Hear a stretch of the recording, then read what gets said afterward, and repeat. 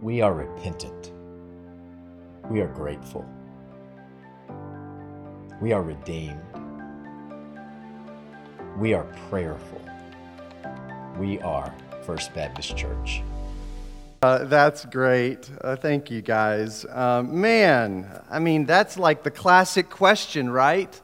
What do you want to be when you grow up? How many of you probably had an idea around that age, or at least were dreaming, gosh, I want to be this? Any one of you had an idea of what you wanted to be? Now, how many of you stuck with that, by the way?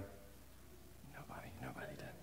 Well, listen, if you are new to us today, if you walk through these doors for the very first time, or even second or third time, we just want to say thank you so much for being a part of our gathered worship today. In fact, if you are new, whether here or wherever you're worshiping in the city, at home, we would love for you to connect with us by going to this link, fbcsa.org/connect. Let us know that you're here, and we will look for an opportunity to connect with you at a later time this week. But we are thrilled that you have chosen to worship with us, and we never want to take that for granted at all. Again, this is Lord's Supper Sunday, so let me just remind you once again to go ahead at home to get those elements together so that we can participate in one accord here and wherever you are in the Lord's Supper as we remember what Christ has done for us. So, we know, just based on the kids' sermon and what Pastor Jimmy has already said, is that God has a trajectory for all of those who belong to Jesus. That's one of the phrases that Paul uses, that the power of the Spirit of life is in you if you belong to Christ. We saw that last week. In fact, last week we saw Paul making a transition into describing this new way of life. And he went from talking about how the law is insufficient to give you life. It only gives you death. It condemns you because you're in the flesh.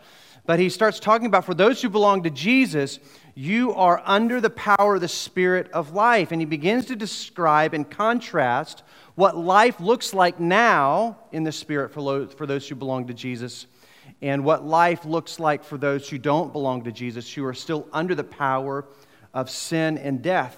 And he's going to continue that today. He's going to continue describing for us what that kind of life looks like. And so let's go ahead and stand together, and we're going to read Romans chapter 8, verses 9 through 11 or 12, I believe. Let's see where we go. Here we go. Romans chapter 8, beginning in verse 9. But you are not controlled by your sinful nature. You are controlled by the Spirit if you have the Spirit of God living in you. And remember that those who do not have the Spirit of Christ living in them do not belong to Him at all. And Christ lives within you, so even though your body will die because of sin, the Spirit gives you life because you have been made right with God. The Spirit of God who raised Jesus from the dead lives in you, and just as God raised Christ Jesus from the dead, He will give life to your mortal bodies by the same Spirit living within you. Therefore, dear brothers and sisters, you have no obligation to do what your sinful nature urges you to do. Thank you for reading with me here and at home. Anytime we read together, be sure to do it out loud, even if you're in your living room. You may be seated. You may be seated. Let me just remind you, or make one kind of a declaration right from the beginning. These next few verses are not new commands to follow. They are not exhortation. They're not, all right, now that you belong to Jesus, make sure you do this, and you better do this. You better think like this. This is not what Paul is doing. If he were doing that, then he would just be creating new laws to follow, which we can't do on our own accord. Now, what Paul is doing is that he's describing new realities that are taking shape in the life of the Christian. He's going to start talking about, well, the Christian begins to think like this now. This is what it looks like. And so just remember that. Hold on to that as we move forward together this morning. Michelangelo said this: "Every block of stone has a statue inside it, and it is the task of the sculptor to discover it. I saw the angel in the marble, and I carved until I set him free." One of the greatest sculptors in human history. What a profound statement. And that's how Paul is beginning to talk about the Christian life. He's beginning to talk about the one who now belongs to Jesus by faith. And they've been baptized and sealed by the Spirit of God. And at that moment of new faith, something radical begins to happen where we have been declared righteous through Jesus, right? If we go back earlier in those earlier verses in verses 3 and 4 of chapter 8, we know that if we belong to Jesus, God says sin has no longer any hold on you, death has no power on you. In fact, you are righteous in the same way that my Son is righteous. And so Paul is saying, you are already declared righteous in Jesus, and now the Holy Spirit has set you on a course where, much like Michelangelo had to chisel that which was around the angel in that block of marble, in the same way the Holy Spirit begins to chisel your life so that who you are as a child of God, the very image of the Son and the righteous Son, will be made whole and declared in its fullness, that you would realize who you really are in Jesus. That's how Paul begins to talk. And so the full likeness of Jesus has already been declared. And that's the work of the Spirit, is to chip away all those rough edges, to get rid of all the old ways of thinking and living. Romans 8, verses 10 through 11, Paul wrote this, and he says, Christ lives within you, right? The Holy Spirit. That's the part that's declared righteous in us. So even though your body will die because of sin, the Spirit gives you life because you have been made right with God. The Spirit of God, listen, the Spirit of God who raised Jesus from the dead lives in you. And just as God raised Christ Jesus from the dead, He will give life to your mortal bodies by the same Spirit living within you. So there's the journey that Paul is talking about. From the moment of faith, of belonging in Jesus, being baptized in the Spirit of God, being identified as righteous and as a child of God, up until the moment of the resurrection, Paul says you are on a brand new trajectory.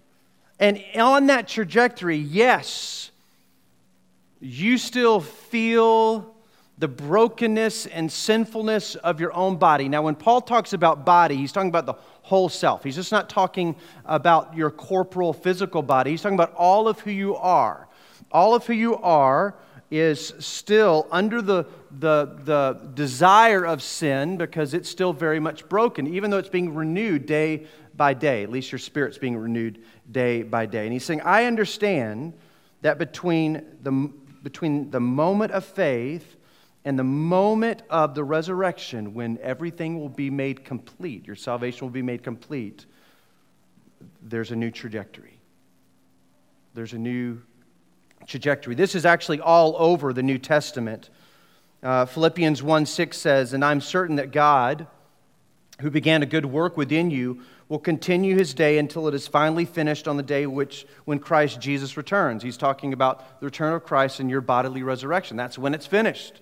Up until then, you're on a new journey.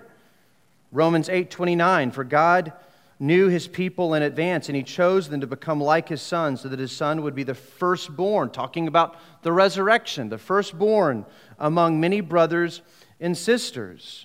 And so Paul has said all over his letters that this is a new journey for you.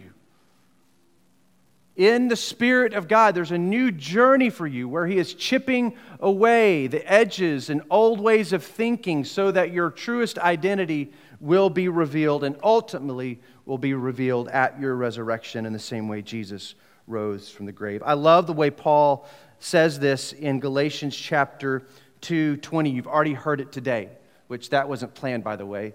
It just happened. It says this, he wrote this, my old self has been crucified with Christ. It's no longer I who live, but Christ lives within me. That's the righteousness of Jesus that God has declared on my behalf is in me.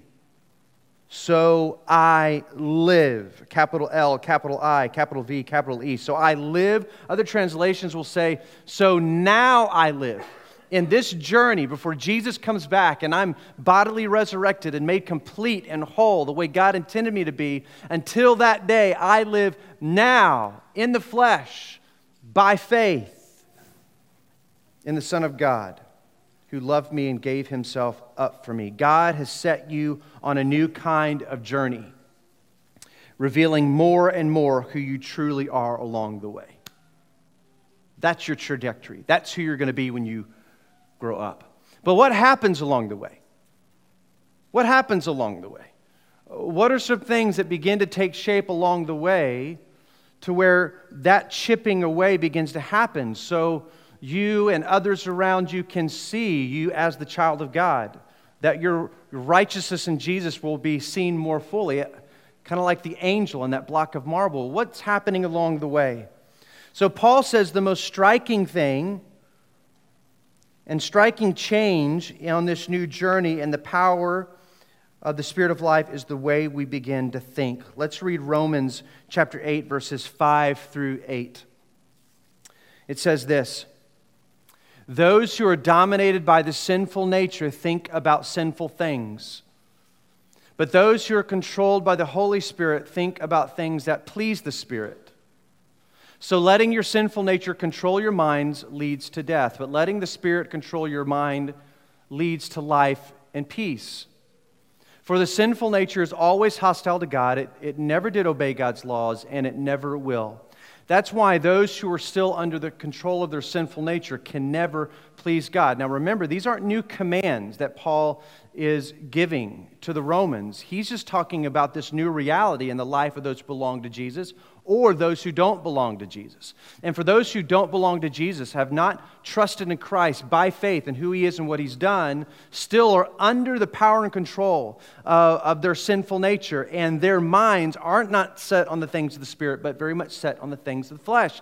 But he says, in the life of the new believer, the one who has been declared righteous through Christ, something begins to happen because of the power of the Spirit of God in their life. The way that they think and the things that they begin to think about and the things they put their minds on begins to change. Begins to change. We begin to see a new way of understanding the world around us, the kingdom of God, the ways of God, the joy of God. We begin to agree with God, with what He has to say about life and living. That's what Paul is saying, is that on this journey, becoming more and more like Jesus, or revealing more and more of who we really are in Christ, what we think about and what we think on, because of the work of the Spirit, begins to change. You know, remember when Jesus talked about what God is really after? If you go back to the Sermon on the Mount, remember he pressed those laws a little deeper. He went from the surface, exterior, into the heart. He says, listen, it's really not enough that you just don't kill people. I want you to think about that person differently. I want you to feel about that person differently. Or when he said, you know, it's not enough that you don't commit adultery, the act of adultery. I want you to think and feel about that woman or that man differently. I want the very core of who you are to change. Well, that's what's happening by the power of the Spirit of God in the life of the new believer, or in the life of the believer, period. The Spirit of God begins to chip away those sinful edges and all the way to the core of who we are. So in very real terms, God is changing this heart of stone into a heart of flesh. We are being changed by the way that we think to our very core. And that's the work of the Holy Spirit. Jesus says, from out of the heart, the mouth speaks. And so it makes sense that that would be the kind of work that the Spirit of God begins to do. To change the way we think, so that we might agree with God and walk with Him. Paul develops his thought further in these famous verses. He says, dear brothers and sisters, in Romans chapter 12, verses 1 and 2, dear brothers and sisters, I plead with you to give your bodies, your whole self to God because of all He has done for you. Let them be a living and holy sacrifice, the kind He will find acceptable. This is truly the way to worship Him. Verse 2, don't copy the behavior and customs of the world, but listen to this, but let God, through the power of the Spirit of God, transform you into a new person by changing the way you think. That's the work of the Spirit. Then you will learn to know God's will for you, which is good, pleasing, and perfect will. Now, as Americans, we tend to see that word will and think about future decisions. If I can think the way God thinks, then I'll know where I need to go to college and who I need to marry. And that's not necessarily untrue. But when Paul's talking about the will of God, he's talking about the everyday stuff of life. That when God changes the way you begin to think, you begin to understand the everyday ways of life. How you ought to live and love every single day. Or to say it another way, the Holy Spirit begins to manifest the glory of the Son. Now remember, we said one of the traits of the Holy Spirit, perhaps one of the greatest traits of the Holy Spirit, is that the Holy Spirit always points to Jesus. He always exalts Jesus. He manifests the glory of the Son to you and to me. That's the way the Spirit of God works, and that's also the way the Spirit of God works in the way that He changes the way that we think. So hold on to that. The Holy Spirit manifests the glory of the Son to us through His Word, through honest, goodness, Christian community, ironing, sharpening iron, people speaking life into us. And that begins to change the way that we think for the now, the way we live and think about life now. That's what Paul means. The more we see the glory and beauty of the Son through His Word, through Christian community, then the way that we think begins to change. That's part of the journey, is changing the way that we think. And the Holy Spirit does that work. The Holy Spirit puts our minds on the things that please the Lord. Well, when that happens, something else begins to happen. When the Spirit begins to reveal truth in Jesus, when the Spirit of God begins to manifest the glory of the Son to us, and we see Him as true and beautiful. Jesus said, I'm the way and the truth. The Spirit of God reveals that truth to us. When we begin to see that and savor that and enjoy it and be in awe of that, enamored by those truths, something begins to happen in our life. That glory of the Son that we see, it's like this intense gravity, and it pulls our minds to those truths. But those truths come at complete and total odds against what? Our broken flesh and bodies. So you see what's happening? The Spirit of God begins to reveal to us who Jesus is in all of His glory, in all of His ways.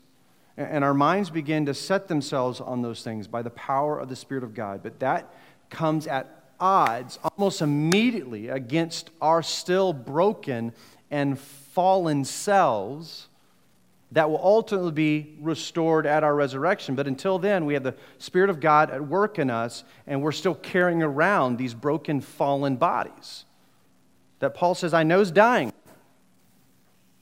But until that day comes, that new way of thinking is at odds. In fact, I would say is at war against that lingering, dying flesh. That's how Paul describes it. The old, dying, sinful nature. The way I like to talk about it, it's that spiritual grind when the truths of God come up against our flesh. And it's there in those moments where we have a new reason to fight the fight of faith. This is what Paul would call the fight of faith. The fight of faith. And it's hard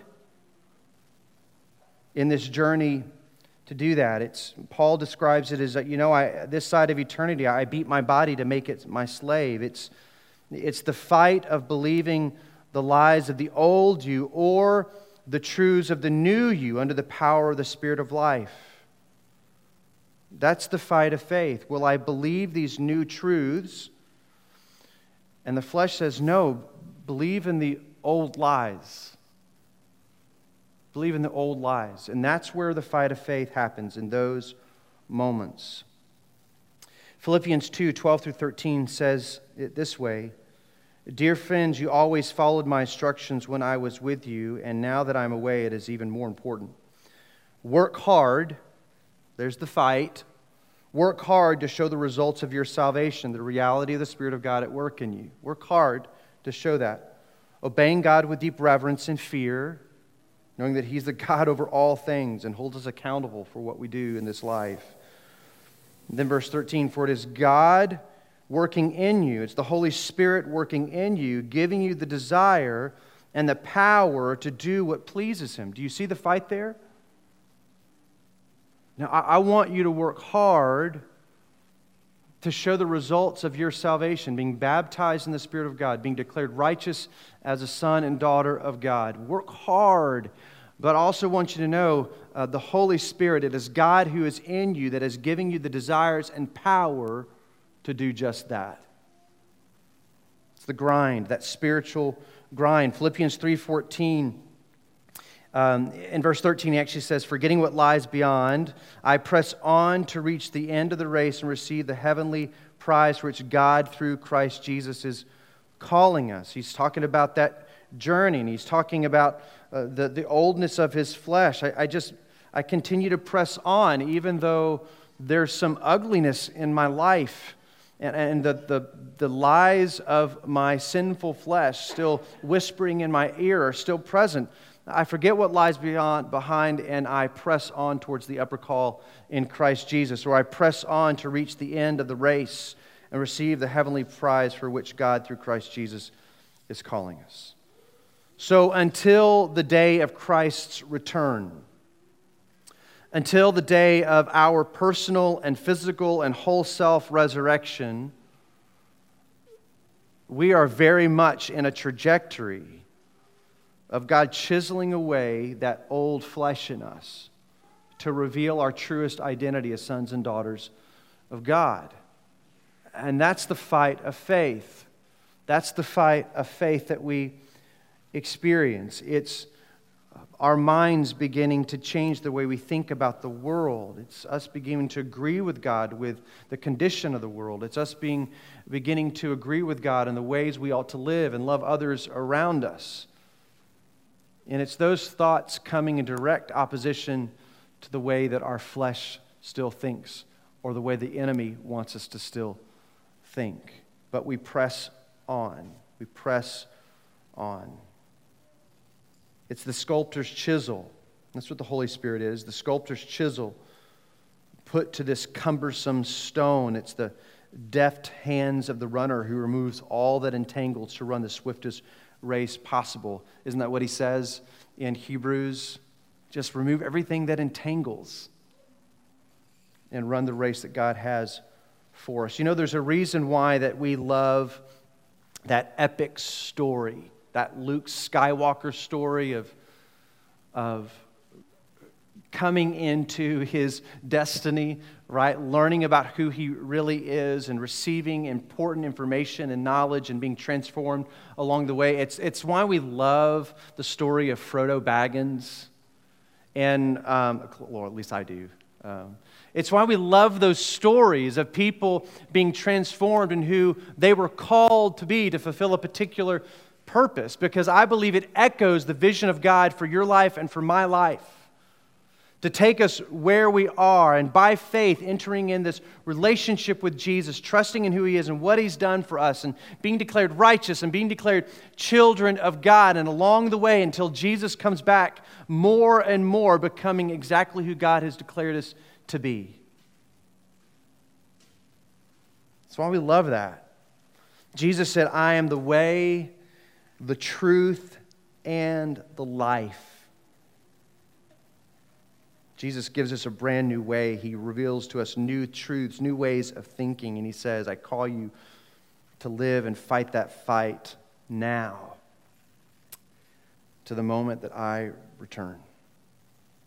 That's the trajectory for us as believers. As believers. Let's pray. Father, thank you so much that we're declared righteous if we belong to your Son, if we put our faith in your Son, not in our own ability to achieve anything, but in our faith in what Christ has already achieved for us. Lord, so we pray that we yield ourselves to the Spirit of God more and more in the ways that we ought to think. And Lord, I pray that we fight the fight of faith well, by putting into practice those things that the Spirit of God has revealed to us. Lord, help us to go to war by the power of your Spirit to reveal more and more who we are as children of God. In Jesus' name we pray, and all God's people said, amen. First Baptist Church has been broadcasting its services of new life and historic faith for 46 years. We would like to ask that you continue to pray with us for this ministry and also for your financial support so that we can continue this ministry for years to come. Thank you.